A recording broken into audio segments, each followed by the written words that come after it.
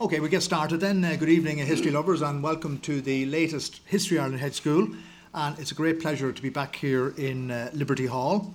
I'm your head schoolmaster, Tommy Graham, editor of History Ireland magazine, to which I presume you are all subscribers. And if you aren't, you can rectify that omission with Una McConville at the back of the hall afterwards. Now, topic tonight is the cause of labour, the 1918 general strike against conscription. On the 23rd of April 1918, exactly 100 years ago, the Irish Trade Union Congress and the ITGW in particular called a one-day general strike against the imposition of conscription and brought the country to a standstill. While it was the largest strike to date in Irish history, it was uniquely fully endorsed by both the employers and the Catholic Church. Support in heavily industrialised but unionist-dominated Belfast was conspicuous by its absence. To discuss these contradictions and other related matters, we have on the left here Pádraig Yates, author of, amongst others, A City in Civil War, Dublin 1921-24. That's the third of Pádraig's Dublin trilogy. On my right, Sarah Ann Buckley of NUI Galway, and to her right, Tom Morrissey, whose latest book is The Life and Times of Daniel Murray, esteemed Archbishop of Dublin 1823 to 1852. And then finally on my left I have Ethel Buckley, Deputy General Secretary of SIPTU, who is going to bring a contemporary trade union perspective on the discussion. Now, Pádraig, I want to start with you just as a sort of a control. We're talking here about conscription, but I think we need to establish what was the norm in terms of British Army recruiting in Ireland generally, and maybe we could talk about the city here, because this city always supplied men to the British Army. So what was different about 1918? That's the question I'll come to eventually. Yeah. Right. Well, basically Dublin was the main single recruiting centre in Ireland, and I think more recent research has shown again it was urban working class people, mainly unskilled and semi-skilled, who would have been recruited to the army. Dublin would have been the largest centre up until the First World War, when there was a huge influx at Belfast, both Catholic and Protestants in Belfast. But between them, Belfast and Dublin in the First World War, I think would have accounted for over half of all British Army recruits, partly because there was a social stigma in rural Ireland. People who got a local girl into trouble or who robbed the poor box were often given the option: you either join the army or the navy, or you go to prison. So if you joined the army, there was always an assumption that you'd done something wrong. Well, not in Dublin. In Dublin, it was. I mean, most of my family served in the British Army for a couple of generations, so it was perfectly normal. And in fact, it was seen as almost an advantage because most of the employers were Protestant and Unionists. So if you, all other things being equal, if you went for a job and someone else went for a job who hadn't an army record, and yet didn't have a dishonourable discharge, you might well get it because you would be considered more reliable and also to be more disciplined and more good for timekeeping and so on. So there was that tradition even before the First World War. And then during the war itself it continued, but then Belfast became the biggest single recruiting centre, followed by Dublin. And then two things happened. One was in 1916 the British authorities decided they would exempt Irish people, Irish men in particular, I should say, who went to work in England or Scotland in war industries. So you could then go there safely and you wouldn't be dragged off to join the army. And those figures then, the army recruitment started to fall and employment in war industries began to rise. And the other thing was, the penny dropped with a lot of people. Because you're Irish, you can volunteer. And if you're a volunteer, you can pick what you go into. So if you're a volunteer in 1918, you join something like the Royal Flying Corps Maintenance, you wouldn't join the infantry because you'd learn a trade and you wouldn't be shot at by anybody. Yeah. So the patterns changed, as a result. Can I just throw a counterfactual here? A bit early for that, you might say, but what would have happened if conscription had been introduced immediately in 1914?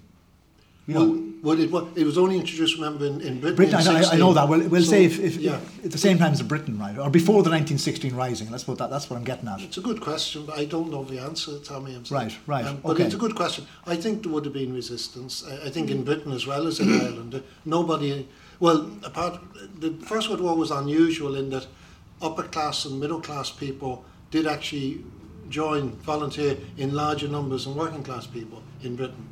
it was seen as your patriotic duty. So here, I don't know. I know Redmond appealed for. Well, the Irish Volunteers, of course, were founded. Yeah. Much before 1914, and they were certainly geared to defend the country against anything coming from outside. But I couldn't see them, supporting any kind of conscription. Once you start forcing Irish people to do things, you tend to get a counter-reaction. Right. So I would imagine that there would be a strong anti-conscription movement. Certainly, I could imagine the church and people like Dr. Walsh and so on opposing it. But what was different about conscription compared to volunteering? Maybe, Sarah, I bring you in here because I know you were going to do a bit of homework for us on the situation in Australia, right? Which had had a similar anti-conscription movement. Well, I suppose in one way, anti-conscription isn't anti-war, which is what we've seen. So people are volunteering. The situation in Australia is that whilst people are conscripted and men to something that's happening in the Commonwealth, when it's outside the Commonwealth, they needed to pass a referendum or a plebiscite. So the first is in 1916, October, and that it's very bitter, really, the campaigns, and a lot of, I guess, the issues that we'll talk about tonight will probably come in to do with the women's movement, the labour movement, the unions. So this fails, and a year later they go again, basically because of losses during the year. And again, it fails with an even larger majority. So what we see is that in Australia, people are actually turning more and more against conscription. But there's lots of divisions there. But you made a very important point there. That does not necessarily mean they're anti-war. No, okay. And there are That's what I'm getting at here. volunteers. There's a thing about conscription, it seems to me, is regarded breaking the contract, whatever that contract is, between, for want of a better term, right? That there's an idea that you're and remember, of course, that the right to bear arms would have been one of the things denied under the penal laws. Like this idea that it was a mark of your sort of citizenship or subjectship, if that's the correct term, within the United Kingdom, that you're allowed to volunteer. Yeah. There's an interesting point there made by Bill O'Brien when he was talking to the trade unions in 1920, or at least in 1918, 20th of April, before the strike. And he made the point that no government has a right to tell an individual that you can kill so-and-so. If it's up to his own conscience to decide in that situation. And he said the same thing would apply if it was a native government telling us, because they also have no right to tell the individual that you can kill Joe or Jack. Is that the basis? Yeah, I was going to ask you this question, Tom, right? Is like the church was not anti the war, was it? Some churchmen were. Okay. Walsh was very strongly. Because I know that some high-powered French clerics came over. Oh yes. Promoting the war. That's right. Promoting recruitment, right?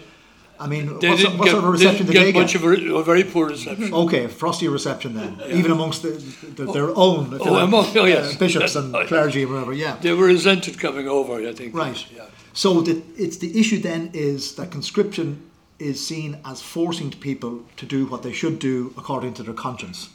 Is that the issue? Forcing them to do something they didn't want to do.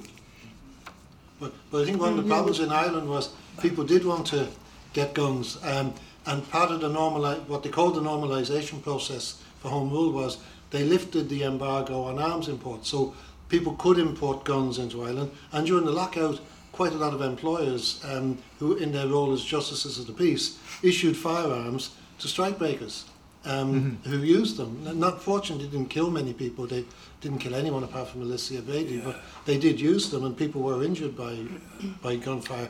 So I don't think in Ireland you can say we're a very pacifistic nation. There were people quite ready to have a go at each other, both on the, if you like, the orange and the nationalist side. Yeah. We were talking about conscription when they're being forced or obliged to it, right? And they're reacting against that. Can I just pivot the discussion here a slightly different direction? And maybe Pádraig, you again, and this is that's because the trade union movement is front and centre of this right now. This is only 5 years after the lockout, which was a catastrophic defeat for the trade union movement. What was its state of health in 1918? It was very robust. Some people put that down to the martyrdom of Connolly, which certainly helped revival of the movement. But I mean, as I know there's people here who probably disagree with me, but I mean, James Connolly was a disaster as a trade union organiser, and the membership of the Transport Union had almost ceased to exist. They were down to somewhere between 3,500 and 5,000 members by 1916. We don't actually have proper records for that year because Connolly was too busy doing other things. But then you have this remarkable revival under Tom Foran and particularly Bill O'Brien, who was an organiser of genius. But the other big factor, apart from the 1916 Rising, and the one that we tend to forget, is the British government did something which they only did in wartime. They did in 2 world wars. They recognised unions, and the deal was, it was a contract basically. They said people have a right to join unions and be represented by unions, but the quid pro quo is you can't go on strike, not in war sensitive industries. But what they did then was, if employers and unions couldn't agree a deal, they'd appoint an independent chair, like the old SEA system that we had in this country, which we inherited from the British basically, and they'd knock heads together, and if they couldn't agree something, then the government chair would lay down the law and say this is what the deal is, and everyone would have to accept it. I think it's no coincidence that between the appointment of the Agricultural Wages Board in the end of October 1917 and the end of 1918, about 100,000 agricultural labourers joined unions, mainly the Transport Union. Mm-hmm. And the movement went from having 100,000 members across Ireland in 1913 to having 270,000 by 1919. So the trade union movement is in pretty strong shape. Very then. strong shape. Right, okay. But divided. Okay. Ethel, to bring you in like just as a present trade union activist, how does the modern trade union movement perceive the anti-conscription general strike? Well, I suppose just to go back to what Padraig was saying, this period, 1917 to 1918, is a time of extraordinary growth for the Transport Union. In Francie Devine's book, Organising the Union, he says that in December 1917 the Transport Union had 25,000 members, and exactly a year later had 67,800 members. Now, for anyone who's a trade union organiser, that is a phenomenal level of growth. And I think really what you're seeing is mainly is possibly the emergence now of the OBU, the one big union. So where the Transport Union is going from being primarily a ports-based or ports and docks-based, certainly Eastern Seaboard Union, you're seeing the Transport Union move into the Midlands and have a stronghold in the Midlands for a long time afterwards, and into really sweep across the country in extraordinary growth. And as Padraig has said, whatever you might think of the organising skills of some of the people you mentioned under Foran and Kennedy and O'Brien. And don't forget Seamus Hughes. Yeah, okay. Well, this is an extraordinary time, and the union is moving into industrial sectors and the agricultural sector. But I suppose to go back to your kind of original question, since over the last 10 years, really, the trade union movement has been quite reflective, given what was happening in our movement 100 years ago. And this year, I suppose it causes us to reflect on 1918. And 1918 was quite a divisive time in the trade union movement. So while there was considerable support for the anti-conscription strike in the south, in the northeast of the country, that was not the case. Mm-hmm. And really the very interesting discussion I think that's going on contemporarily in the trade union movement is to draw parallels with somewhat of a similar issue that's confronting the trade union movement now, which is the whole issue of Brexit. So we have the trade union movement divides after partition, and we don't unify as a single Congress again until the late 1950s, 1959. Yeah. And we are a single Congress now across the island. Something that's not actually regularly credited, I think, is that in the European Union, in fact, I don't know any other country where there's a single trade union congress operating across 2 jurisdictions, 2 separate, legislative jurisdictions. And it's an incredible, if you think about it, it is an incredible achievement for the Irish Congress of Trade Unions and for the trade union movement to stay unified during the decades of the 70s, the 80s, the 90s. And the trade union movement is really uniquely placed, I suppose, really, the largest civil society organisation on the island, but uniquely placed in representing the views of workers and working people who consider themselves to be, or who are by nationality Irish, who are by nationality British, or who are now increasingly by nationality a whole range of nations who have come to live here. And we have, in very challenging circumstances, stayed relatively unified on the Brexit question as a movement. In the Irish Congress of Trade Unions opposed Brexit, and of the 24 unions that operate in the north of Ireland, a mixture of unions headquartered in the north, in Belfast, in Dublin and in London. Of the 24 unions, only 3 actually were in favour of leaving the European Union. And I suppose, just to go back to your question, in looking at 1918, it makes us, how divided we were then, I suppose it makes us proud actually of the achievements of Congress in unifying since the 1960s. I want to come back to the unionist, working class issue and conscription in a few minutes.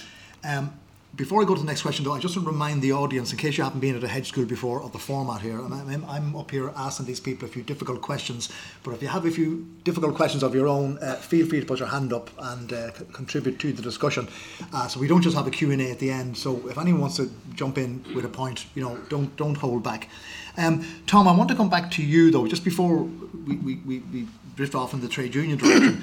I mean, there's that other big organisation involved here, which is the Catholic Church itself. Because I think one of the problems is when people look back at this period, they assume that the Catholic Church, was always influential and powerful and so on. But this is less than a century after Catholic emancipation. That's so, right. Just a similar question that I asked Pádraig, what was the state of health of the Catholic Church at this stage, in Dublin in particular?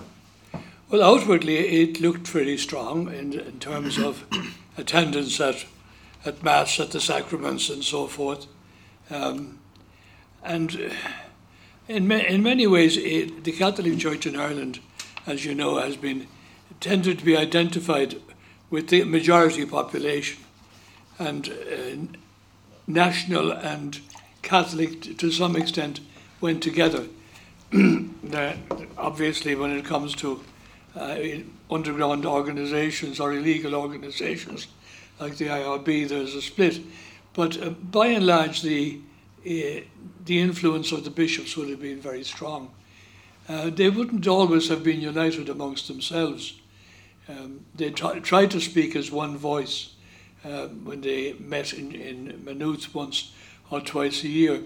But they had great difficulty with people like Dr. O'Dwyer of Limerick, who tended to be a one-man band in many ways, and a very powerful one when he took a nationalist side. But I think the fact that the conference themselves were very anxious that the bishops would be agreeing with them.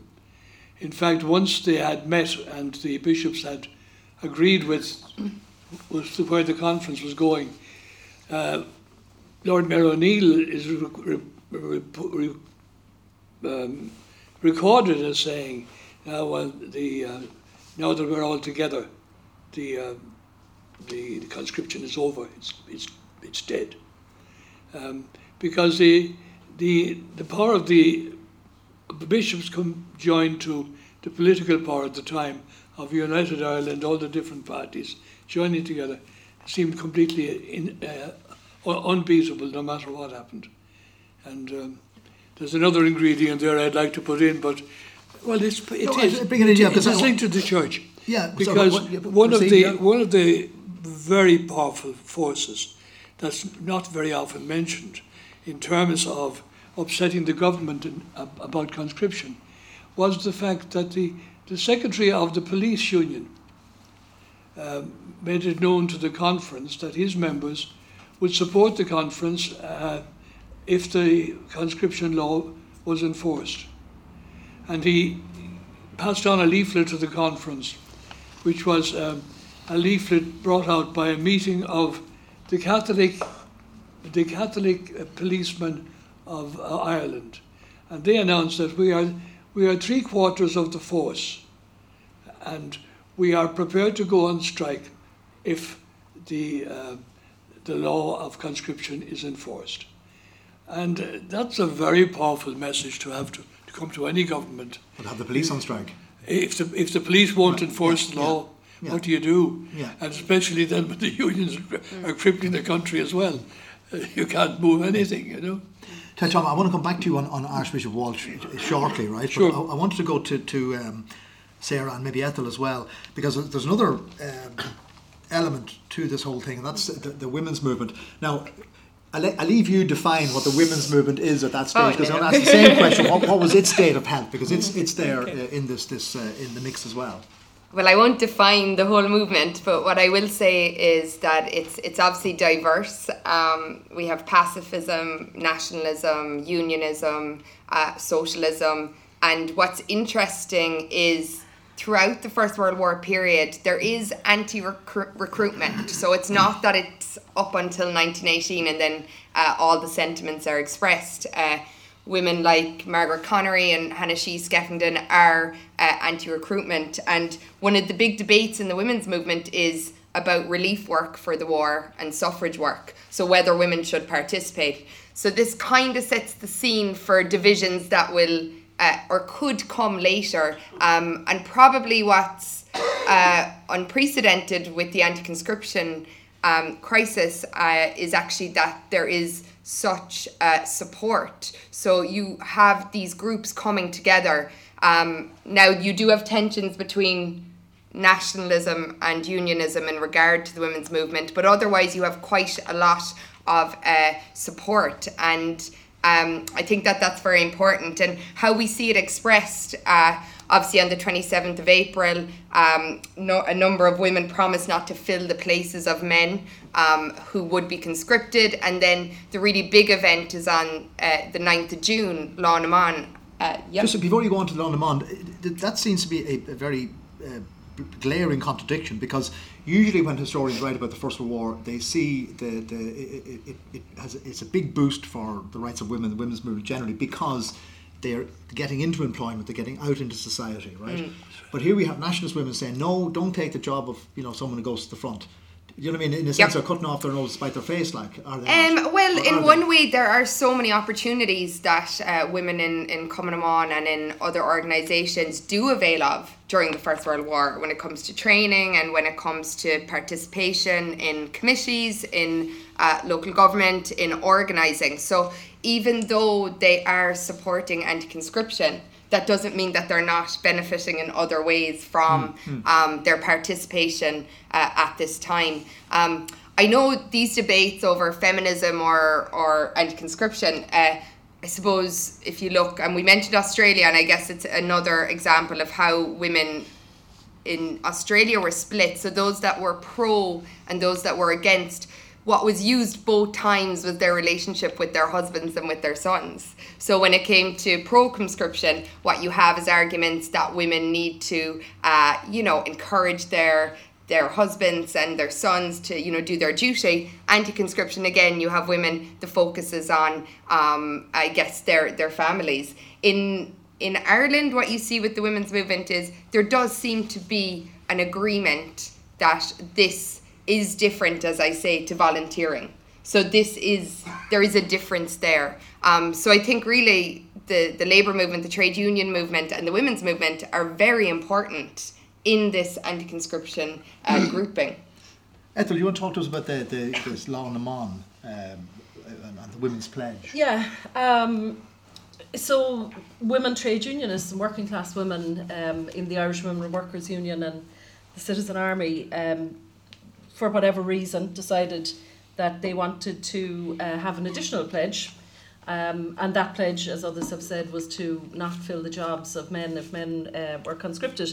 And I suppose what's important for the trade union movement, or those of us within the trade union movement that like to recall the role of women at this time, and the role of the Irish Women Workers Union is the Women Workers Union has left Liberty Hall now at this stage and is in Great Denmark Street in its own building, and they organise with Cumann na mBan, with the Citizen Army, for significant demonstrations around the country. I think we know most about the Dublin demonstration on the 9th of June, which they called then and we now refer to as Lá na mBan. The Irish Women Workers Union organised a major march, had about 2,400 people on the marched from Great Denmark Street to City Hall, where there was an additional pledge book, and on that day and the following days, apparently up to 40,000 women signed that pledge book, and tens of thousands of women signed pledges around the country.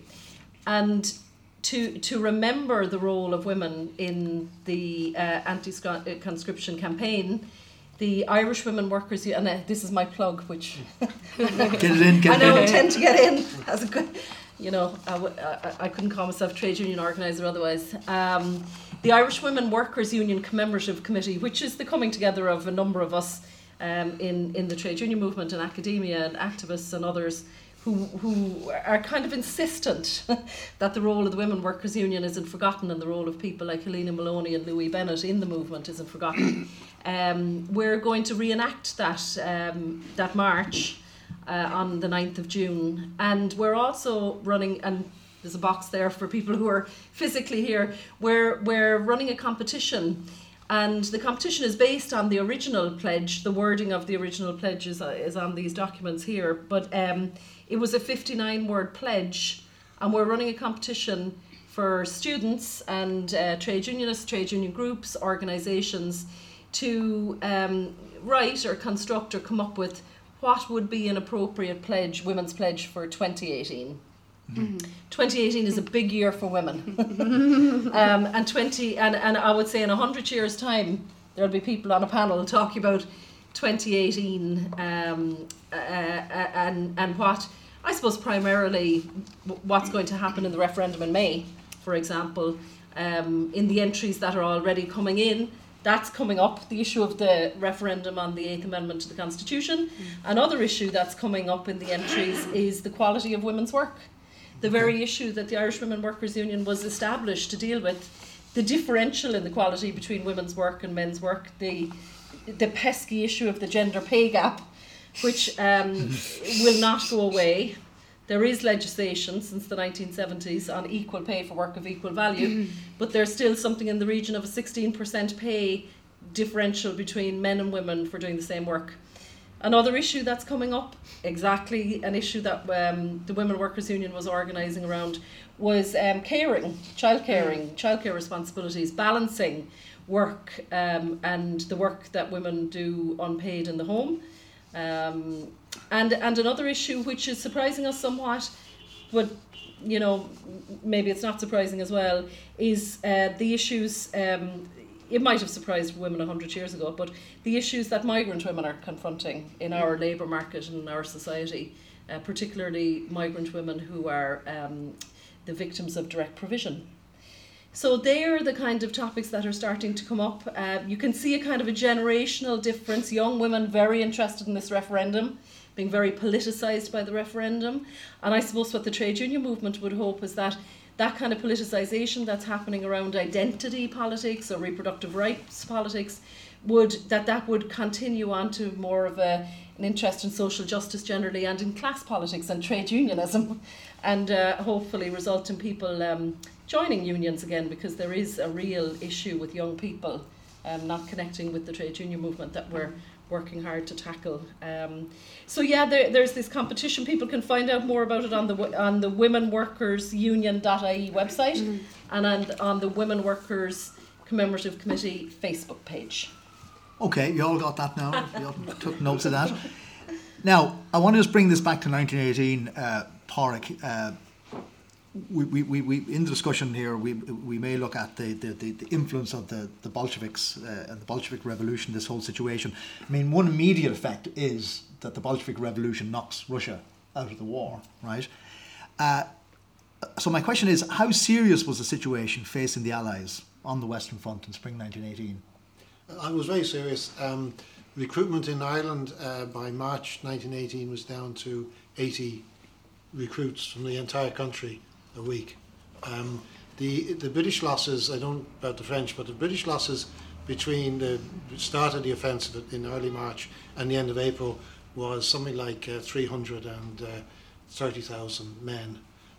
The average losses over that period in the war would have been about 60, 70,000. So the huge difference. And they are desperate for men. And up until then, the British government, we hear about boy soldiers, and there were boy soldiers who, claimed they're older than they really were.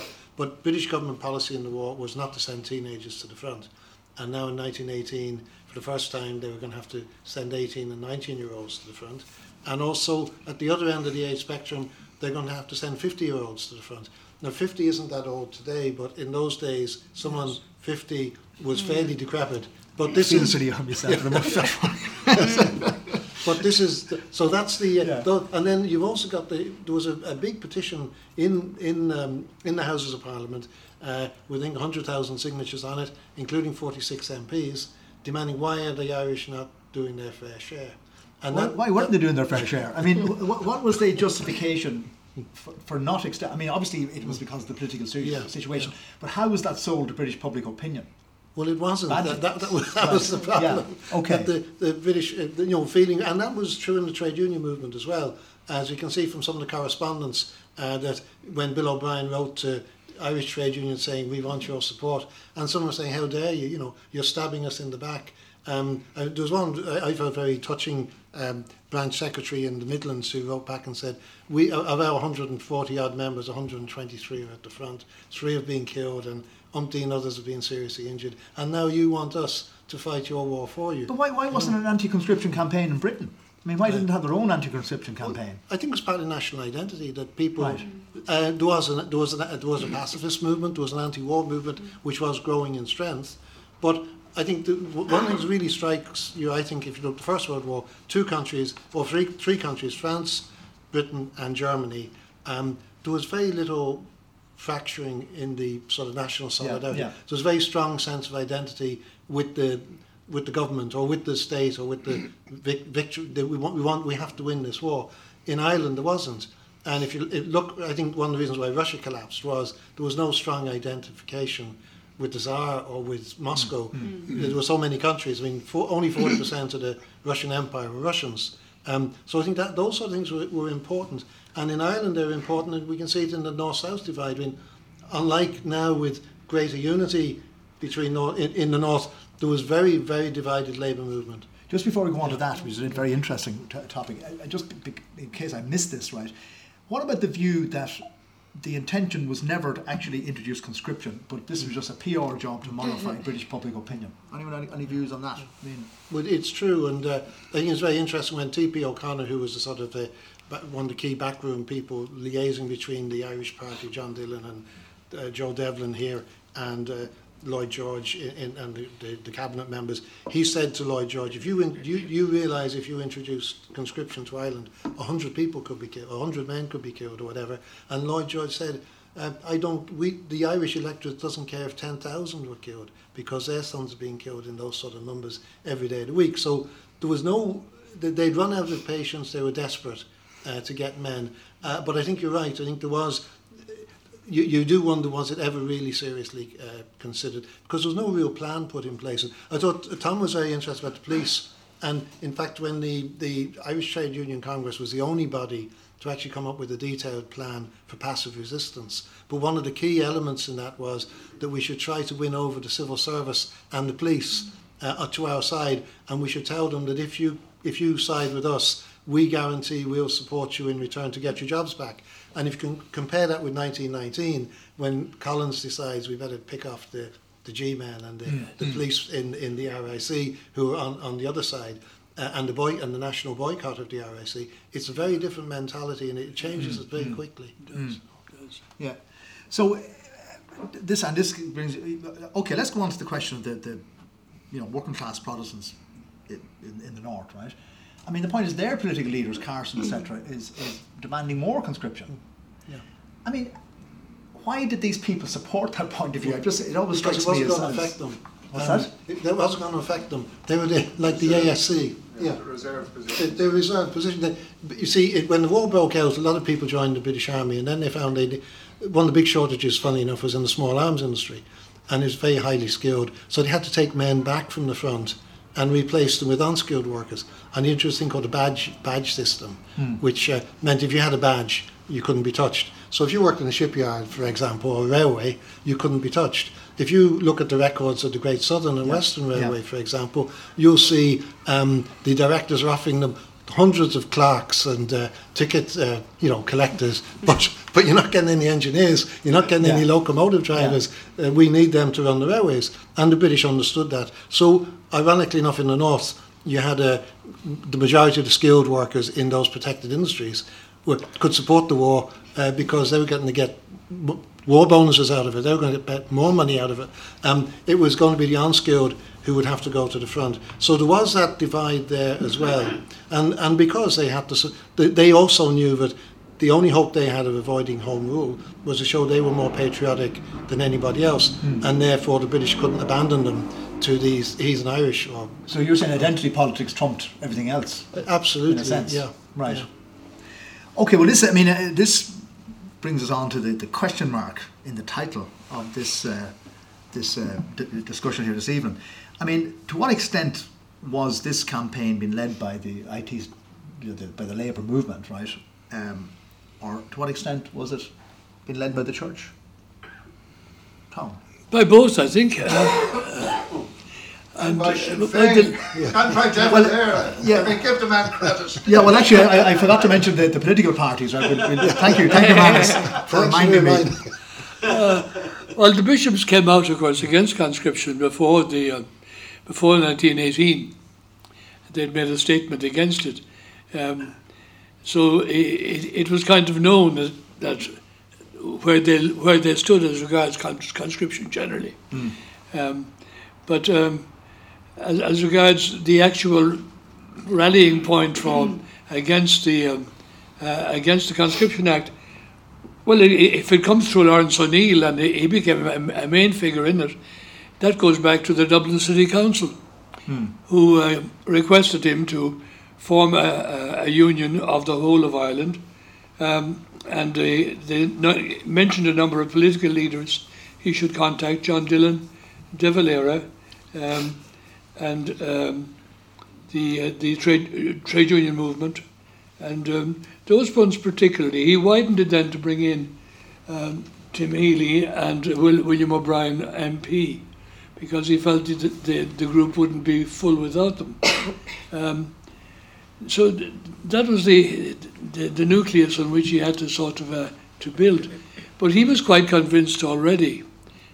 Before that date, he had sent out telegrams to William O'Brien of Mallow, and then to William O'Brien here in Dublin, the trade unionists, telling them that it was very important that you get the church on your side. So, I missed that. Who sent out these telegrams? Oh, well, Lawrence O'Neill. Okay, right, the Lord Mayor of Dublin, yeah. Lord Mayor of Dublin.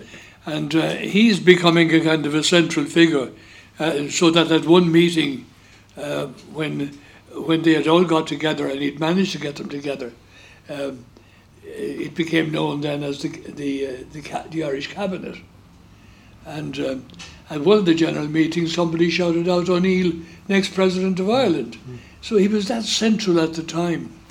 And he was one of the people who was instrumental, I think, in working with Dr. Walsh to bring about that union of church and country against conscription. Now, Walsh is a very. You want me to go on to Walsh? Yeah, dude. Yeah, because see, what I'm hoping you're going to give us the inside track, Tom, on how the church actually wields influence. Right. That's not an interesting hearing. How does it work? It only wields influence on the wider scale if it's linked in with politics. That's in Irish history now, 19th century into the 20th century. And people like Walsh became a very powerful figure because he was one of those who supported the Land League, himself and the Archbishop of Cashel, Croke. And the two of those were reprimanded by Rome because of the fact that they seemed to be going against private ownership and so forth. And it's often said that Walsh didn't get the red hat eventually because of his position on the Land League. His position on the Land League also meant that he was strongly opposed by the British government in Rome in their efforts to prevent him becoming Archbishop of Dublin. So he had all that sort of political background as well. He became a very revered figure nationally, and you find someone like De Valera saying after Walsh's death, unfortunately he died before the Civil War, saying that Dr. Walsh was my mentor in my early years, and it raised the question if Walsh had lived, would there have been a civil war? But however. So, Tom, just remind me, when did he become Archbishop of Dublin? He became Archbishop of Dublin, I think it was in 86. Oh, so he's there a long time. A long time, in the 1880s. Right. And it's important to remember about Walsh that he was an extraordinarily able man. He was a very good mathematician, a brilliant musician, and wrote letters to the paper on a regular basis, so much so that James Joyce calls him Billy the Lip. And he was constantly seemed to be pouring things out.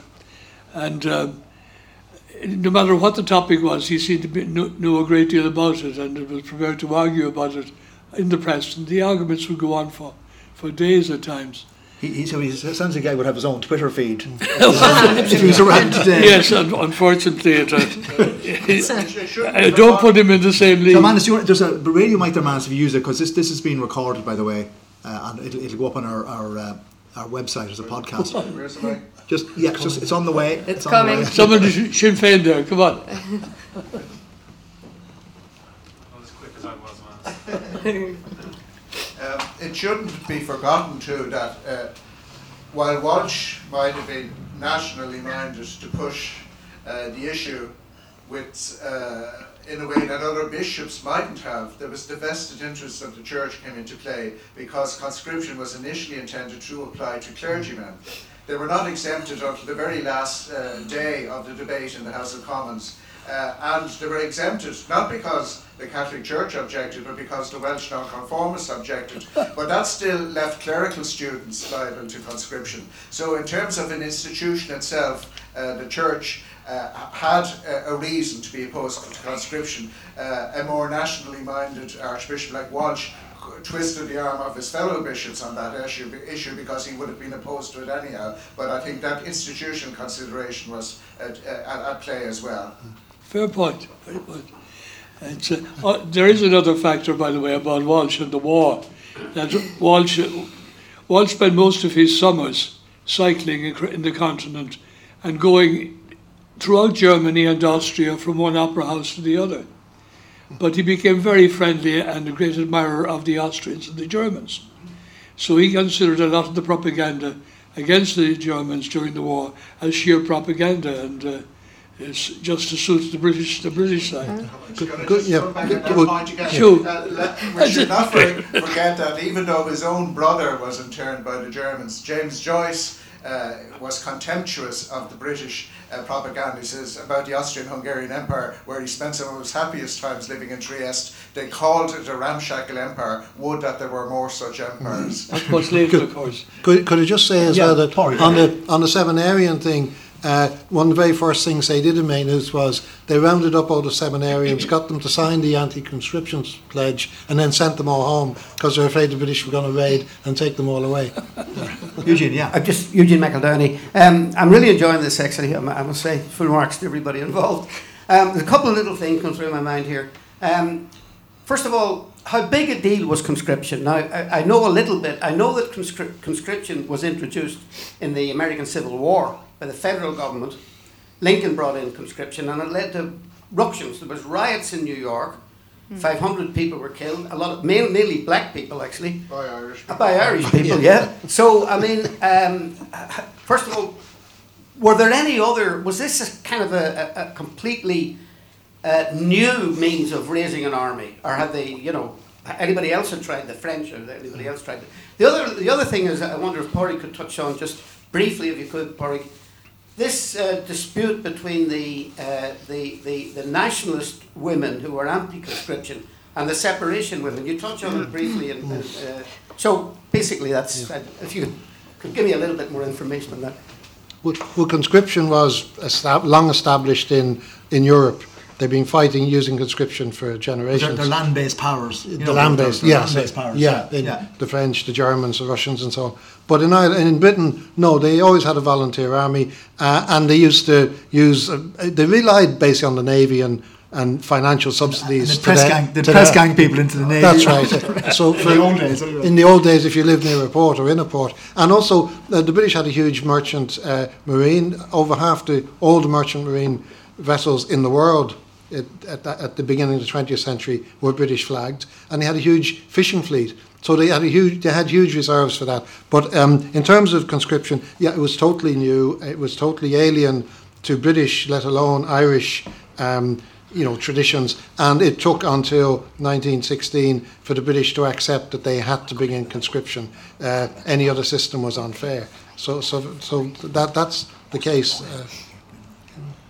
You wanted to feel the separation. One of the points on the actual, I just think that would you want to fight next to someone who'd been conscripted? Sometimes, like that, some historians have made that point that actually a lot of the people that were on the front were wondering, if I have someone next to me who really doesn't want to be here, how's that going to work? On the separation women, I don't know. Do you want to? I always feel like being a defender of the separation women in Irish history, I suppose, from a feminist perspective, the allowance was, quite amazing, really. That term that it was the surrogate husband, and just in Galway it was larger than the average industrial wage, and it really was for many women the first time they were controlling this type of budget. So I always feel very defensive of the separation women, the way they were described often in the press, not just because a lot of Cork women were described as drunkards, but in general, I feel like they deserve a bit of a defence. Well, there is a very telling figure. There's a very telling figure, as you know, in the National Society for the Prevention of Cruelty to Children. And if you look at those figures during the war, cases of cruelty, which would include things like malnutrition. It wasn't just beating children, it was general deprivation. Figures for cruelty in Ireland fell dramatically during the First World War, and then rose again afterwards, slowly, and never reached the same peak as beforehand. But that was generally attributed to the much higher living standards, particularly in places like Dublin. And in fact, in Dublin, in the north, they did a very detailed survey, the council of the northeast side of Dublin, and they found that the second main source of income in the tenements after general labourers was dependency on the British Armed Forces for a livelihood. So it actually, as Sarah Ann says, I mean, it actually represented a significant increase in living standards for those families, because the biggest mouth in the family was away at the front.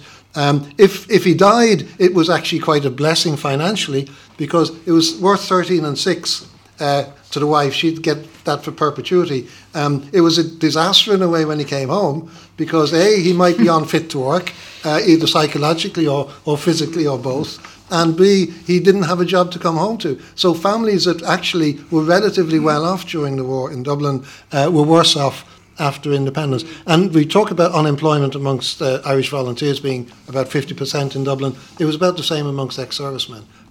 So it was a major, major problem in Dublin. But coming back to the Irish women, what about the Protestant women?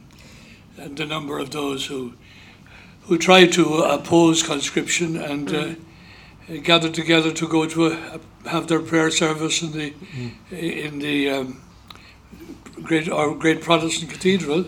Christchurch. I think it was Christchurch, or was it Patrick's? And they found the door shut in their face, and they conducted their service outside in the rain. And eventually the door opened, and the man who opened it said, "What's this all about?"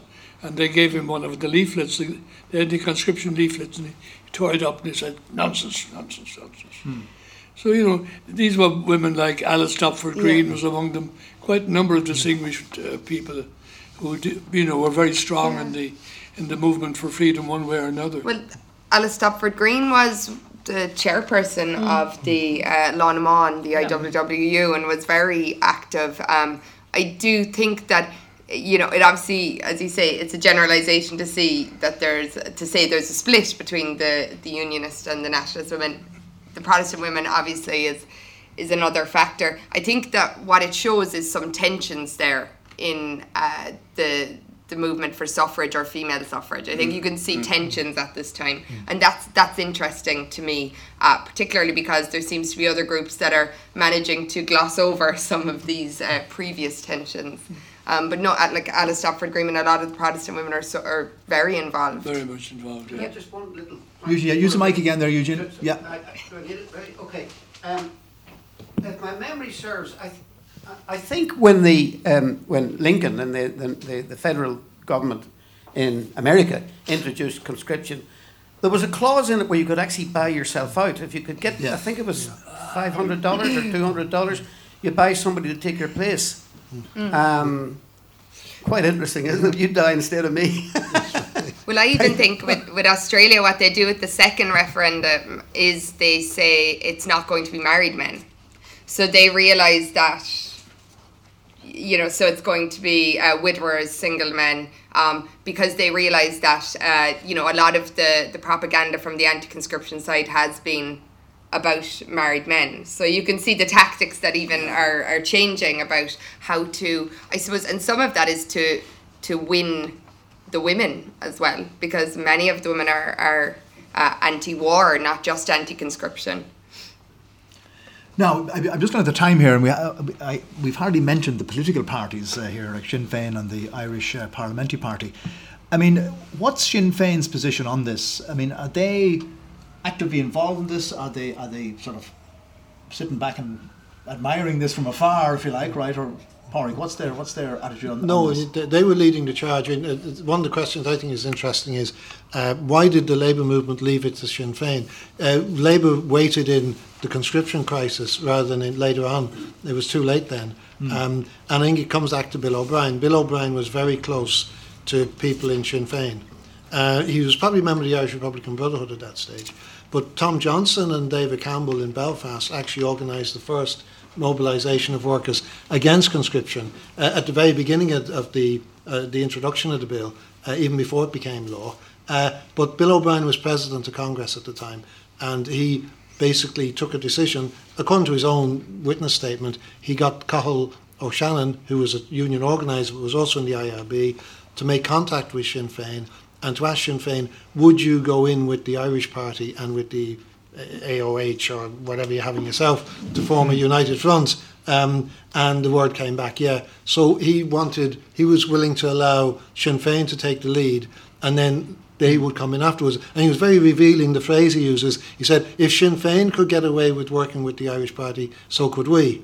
So, but he felt Labour couldn't do it on their own. So he subordinated effectively the Labour Party to Sinn Féin at that point, and I think that was a critical Pádraig, moment. I have to come in back to you about your original comment about James Connolly, right? You talk about his organisational weakness, right? Fair enough. But what about the view that this wouldn't have happened under Connolly, that he mightn't have been great at organising, but he could provide robust political leadership, which is a different thing. Yeah. Like, so notice that if I might put it this way, what you had was this machine there, but the autonomous brain, working class, you're right. But Connolly and Larkin were, if you like, leaders in that sense. Bill O'Brien, for all his ability, was a follower, I think. And I think the same could be said of all of them. They were all deferential. When it came to the crunch, Tom Johnson or any in that group would step back and allow others to take the lead. and there was no question but Sinn Féin were making the running. The Irish Party had to follow Sinn Féin and adopt an abstentionist policy because they voted against the bill, the only people who did, and then they walked out, they left. But they were effectively following the lead of Sinn Féin. So I think it's no doubt, but De Valera did take the lead. As Tom says, Willie Walsh was a very shrewd operator.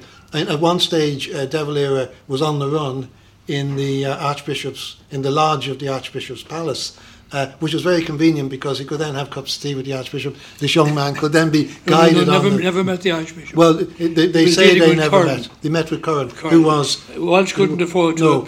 But Curran was the messenger boy, as he was with Larry O'Neill and and a very able messenger boy he was. And it's a pity he had to go to Rome when he did. It was very interesting. He was very anti 1913. Curran was, whereas Walsh wasn't. Yeah. It was the reverse. And Curran's letters about 1916, about 1913, to Walsh, who was in the continent at the time, they were really quite anti-workers.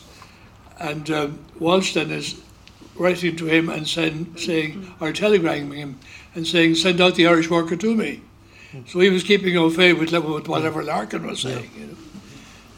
I thought one though stroke of genius by Walsh was one of the things he pushed, and the Catholic Church pushed, was that the parish was a natural organisation or unit to resist conscription, and that they got the National Committee to agree that 90% of all the funds should be kept locally because that's where the battle would take place.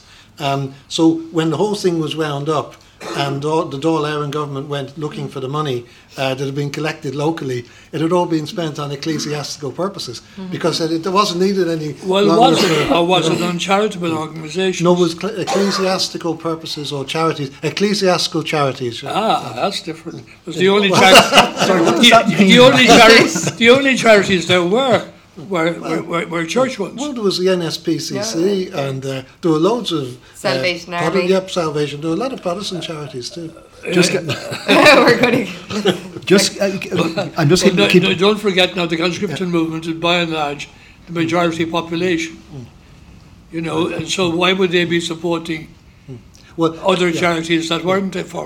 In practical terms, of course, because it was a lot of people paying very small amounts, it didn't make sense for the parish priest to be going around trying to find everybody who gave him money. But I think it is interesting. It's probably a loss that if the allegedly 2 million people signed the pledge, there's a list in that the Carmelites have with maybe 400 or 500 on it. There's one in Waterford with about 600 names. There's Maynooth, again, with maybe 200 names on it. But all the rest seem to have vanished. And I think one of the reasons is they were kept by the parish priests, because even on the day of the strike, a lot of the meetings were addressed by the clergy, and pretty well all the books were kept by the clergy. So I suspect they were just put in a cupboard somewhere and thrown out when the whole thing was over. I think so. Yeah. Which is a great pity, because it would have been a great social document. We have a very poor national record on keeping records, and particularly parish records. Whole other hedge school, I'd say. Now, I just want to remind everyone, we're coming towards the end here now, so if you want to get a question in, don't make it like a sing-song where everybody wants to get in at the end, right? I just want to quote something, Pádraig. This is in your article in History Ireland. This is from the Voice of Labour, just at the time of the general strike. And this was an open letter to the English Labour Party. And it bemoaned, quote, the malign fate that links our nations. And it accused the leaders, quote, the leaders of the English working class of indifference to Irish labour, whose very existence you have ignored. For when you have sought to learn aught of Ireland, you have made inquiries of our governors and masters. Before the Socialist International, we denounce you, traitors to our common cause, false to our own people, accomplices in oppression of the Irish race. Pretty strong stuff. Ethel, any comments on that? Like if the ICTU came out with a statement like that today, how would it go down, you know? Yeah, well, I just going back to my earlier comments, I think we've travelled a long distance since then, thankfully we have. Can I just say, because I mightn't come in again, that I think within the trade union movement, the strike is perceived to have been a phenomenal organisational success. That's certainly kind of the consensus opinion. I think the Irish Times, writing about the strike, said that it was the first real manifestation of the power of labour. And many of us who work within trade unionism today, I suppose, are astounded by the quick turnaround in the strike. The special delegate conference is on the 20th.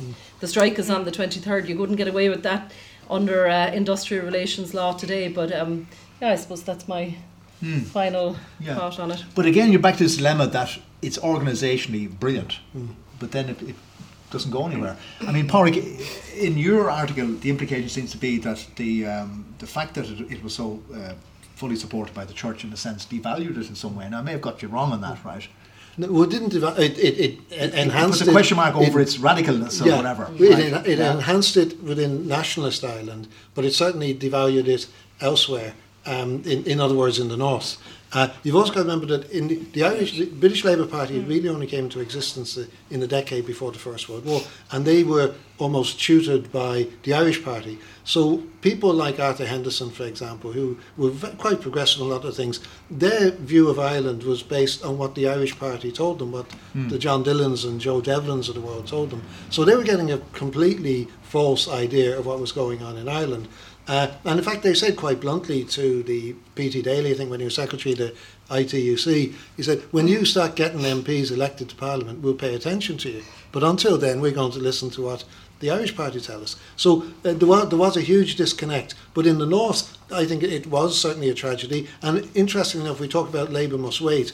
In 1918, Labour did not wait in Belfast. In 1918, the Irish Labour Party, if you like, for want of a better word, ran two candidates. And the Independent Labour Party ran two candidates. They all lost, but they all polled fairly respectably, and they all lost to Ulster Unionist Labour candidates who ran against. They were head-to-head. Working class districts like Victoria or Shankill or Cromac, they were wiped out by the Ulster Unionists. But the divide was there. They ignored totally what happened there in Dublin. And when the ITUC conference was held after the strike in August, the only debate behind closed doors was about conscription. And some of that even leaked out a bit. And Campbell was attacked. Why did you not sign the anti-conscription pledge? And so was Bennett, who, and it was a lot more complicated than that, but Bennett was particularly strong on that. He said, we're not begging to be here. He said, if you don't want us here, that's up to you. We're not begging to stay in this Congress. And he also said that, we didn't sign the pledge because you were being manipulated by others. Now, he didn't say who the others were, but it's clearly mentioned Sinn Féin and the Catholic Church and the Ancient Order of Hibernian. So that disconnect was there, and then it was perpetuated, of course, by partition. Well, Manus, yeah. Well, I could give it one simple sentence, but I'll say a bit more. It's called two nations. There were two nations and two national movements. And in fact, what the strength of the anti-conscription movement was that it was the whole nation united. That's what horrified the Irish Times editorials. They saw Labour as the cutting edge for that particular day of action, but what they saw united against their warmongering was a whole nation. The Catholic Church was denounced for making intolerable claims. The actual anti-conscription movement was referred to by the Irish Times as a declaration of war on England. So a movement that was to keep out of the war was described as making war and should be responded accordingly by firm government and no constitutional change whatsoever. So that was the viewpoint of those who represented Britain's interests in Ireland. On the other side of it, of course, I mean, the reference is made to the Catholic Church. The Protestant Archbishop of Dublin, Bernard, you quoted yourself in your book as insisting that they were in support of conscription and they were going to do their duty voluntarily, even ahead of conscription. But it could not have been otherwise than that. And to dilute the national movement aspect of it was flying in the face of the historical momentum that was taking place. The other aspect of it, the Labour won't wait issue, it came up at the celebration in the Mansion House a few days ago, of the Mansion House Declaration, where De Valera said Labour must wait. He never said that. Labour decided to wait. Why did it decide to wait? They didn't need to wait. Harry Boland was negotiating with Cathal O'Shannon that don't forget there was no PR there. So if there's a national movement looking for self-determination, you weren't going to split the vote if at all possible. Sinn Féin was prepared to say, we'll stand aside and let you, Labour, take the seats, except Labour, beyond, over and above Cathal O'Shannon, was not prepared to pledge itself to set up an independent Dáil Éireann in the event of that general election succeeding. So they pulled back because they didn't know what way to jump on abstentionism and an independent Dáil. But isn't it true also that Tom McPartlin at one stage there, during that discussion, raised the point, in point of fact, if we try and go along independent Labour, most of our supporters are going to vote Sinn Féin. Yeah. Because they were caught up in the national movement. Yeah. But I think just on the two nations thing, I think it is interesting, without the Protestant working class in Belfast, there would have been no effective Ulster Unionist movement. It would have been like the Southern Unionists. It would have been a top-heavy sort of aristocracy, but it was working class that gave them, their weight. Now, Pádraig, I want to take another quote from your article in History Ireland. You say that on the same day as the strike was taking place, the Archbishop was convening a meeting to, quote, combat Bolshevism, anarchy and republicanism. Yeah, that's right.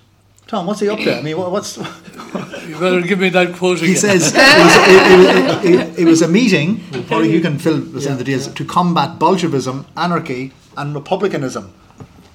I mean, the general strike against conscription seems to fit all those. What date was that? Fill us in. Well, again, Tom made. I was looking through the Archbishop's laity files and the priest's files, because I looked at them then when I couldn't find anything. But he called this meeting of sort of all the senior clergy in the Archdiocese. When though? On the 23rd, the day of the strike. But there's no record of the meeting ever having happened. But there are records of intense activity within the Catholic Church, based on the huge attendance at Mass, because what happened was in Dublin, every single union gathered at its headquarters and then marched to a designated church where most of the members had Mass and Holy Communion. So I reckon what happened was all these monsignors and parish priests or whatever were so busy giving Mass out to trade unionists as communicants, they didn't have time to meet to discuss how to stop them becoming anarchists or Republicans or socialists. The Women Workers Union marched to City Hall. They didn't go. Could I just remind you that William O'Brien had said to all the union delegates, whatever we're going to do here, we're going to face intimidation, we're probably going to face death. It's better to die at home than to die on the battlefield. What the chances were, a lot of those people were going to confession first of all before communion, because they were scared of their life. They were going, I might face death. Sure. So, that's the other side of the reality. No, okay, my point in quoting that, is, what are the motives of the Church and of the Archbishop in particular, Tom, in your opinion? He would certainly be very nervous about Bolshevism. Yeah. So would everyone, actually, at the time that knew about it, as it was operating in Russia. So I'm not surprised to find that, and also the sort of propaganda that was going around about Bolshevism right through the early years of the 20th century was very negative. So churchmen, Bolshevism associated being anti-religion. Not at this stage, though, surely. I mean, they weren't overtly anti-clerical at this stage. No, and what was coming out of Russia was very confusing. I'm talking about much earlier. Yeah. Right. Well, this was 1918. If you look at the literature from the early years of the 20th century, and to talk about Bolshevism and socialism in inverted commas as being very anti-Christian, anti-Catholic, that's taken very often as an umbrella term, when in point of fact there's a whole lot of Christian socialists, as you know, operating both in Britain and in Ireland. So Bolshevism has a bad name. It's the worst example of terrorism against the Church, as it's interpreted at the time, my reading anyway. The second, what I'm worried about there is the republicanism. What is meant by that? Well, that's I'm just quoting what's in the I'm just quoting you, file. What's in the file. Because we didn't have an Irish Republic at that time. No, but we had republicanism, as we had in the 19th century. So it's the IRB basically. You mean the IRB? No, it says, the wording is, I think, anarchism, republicanism and Bolshevism. I think in that order. Bolshevism was the last one on the list, but probably the most worrying one. What do they mean? Do they mean the IRB? They basically meant radical opinion. What is the Republican? The only one, Irish Republican Brotherhood. So when you think of the word Republic... An Irish Republic had been proclaimed in 1916. No, republicanism, I think you have to accept... Continental republicanism, I think. Anti-clerical. Anti-clerical republicanism. Una, have you got the mic there? Yeah. Just Well, it's got- on the way, Fergus.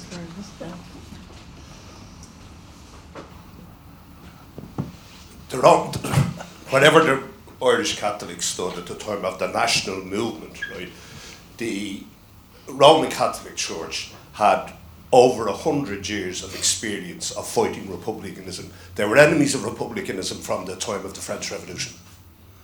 Yeah. No, the point I'm getting at by quoting that is, though, that's true.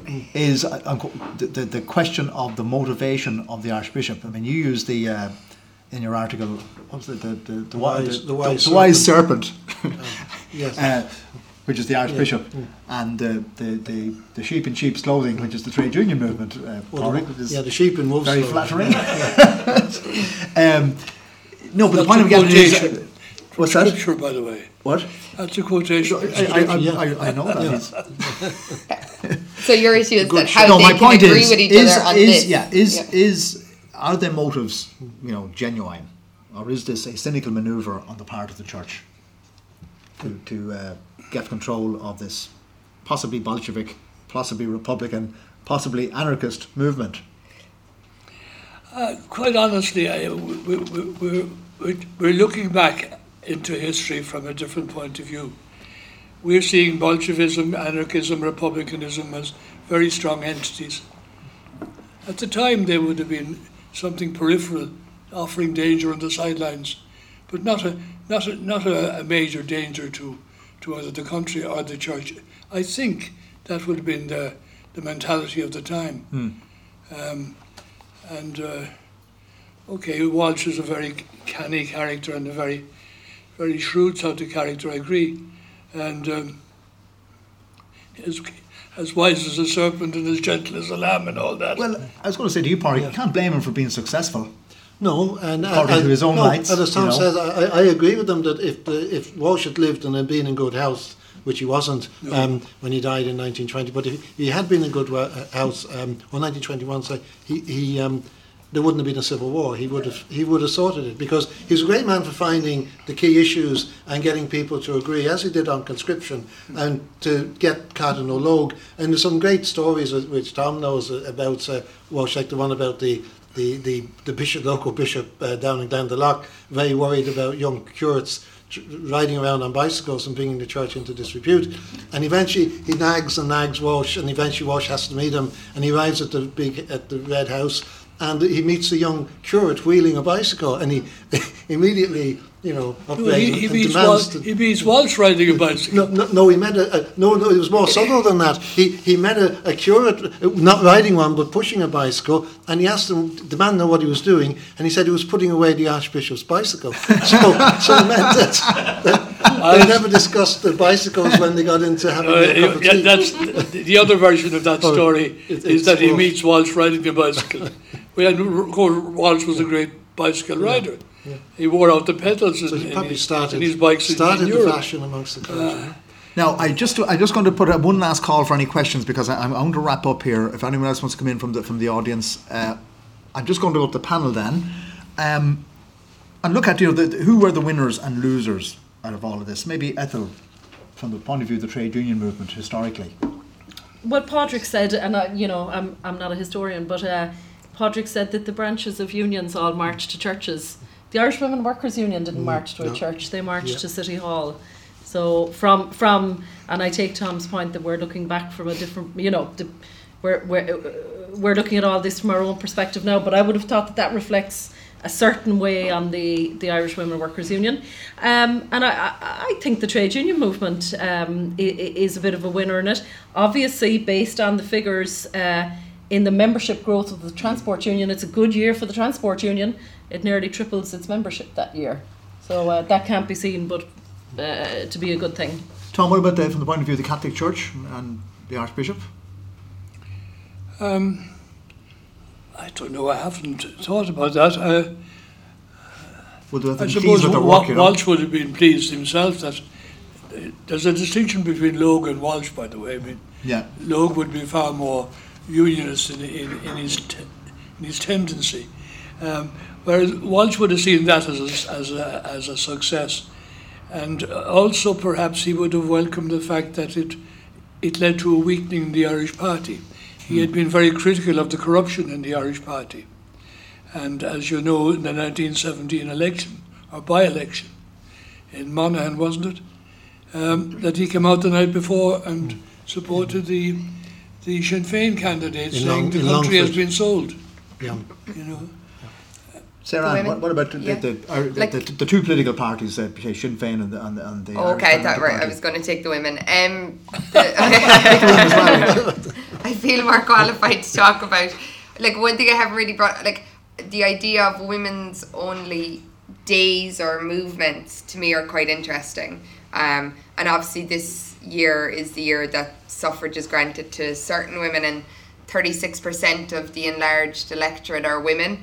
And yet, we have the results of the 1918 election. So I think it's important to see it in that broader kind of spectrum, or that broader kind of 1918 generally. Yeah. I suppose, though, for the Irish Parliamentary Party, they you would not say they're winners.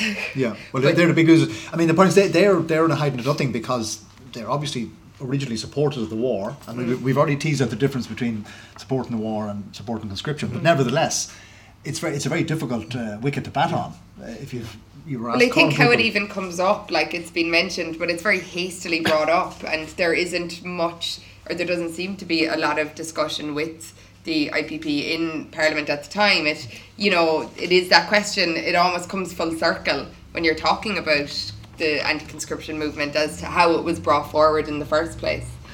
Pauline, maybe I pitch the final question to you then, in terms of winners or losers.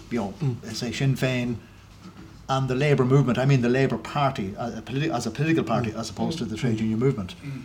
How does that pan out? Well, they were one and the same, because the Irish Labour Party was set up by the Trade Union Congress, and at that stage they were calling themselves the Labour Party and Trade Union Congress in the expectation of fighting an election. As Ethel says, the movement was immensely strengthened as a result of the anti-conscription campaign, but it was subsumed, if you like, within the Catholic, if you like, nationalist, pan-nationalist alliance to assert national independence. It was very different from the North, and it was very different from Britain.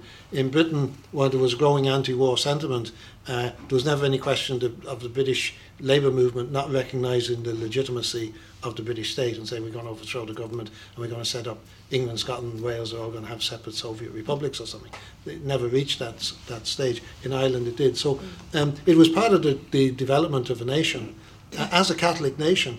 And I think, again, if you go back, people like Walsh ensured it was a Catholic nation, because they claimed ownership of a lot of the struggle on the land, people's rights, and so on. The one area, of course, where they didn't agree was on women's rights. And the Irish, one of the nails in the Irish party's coffin was their refusal to support female suffrage. It was one of the things that alienated a lot of people, men as well as women.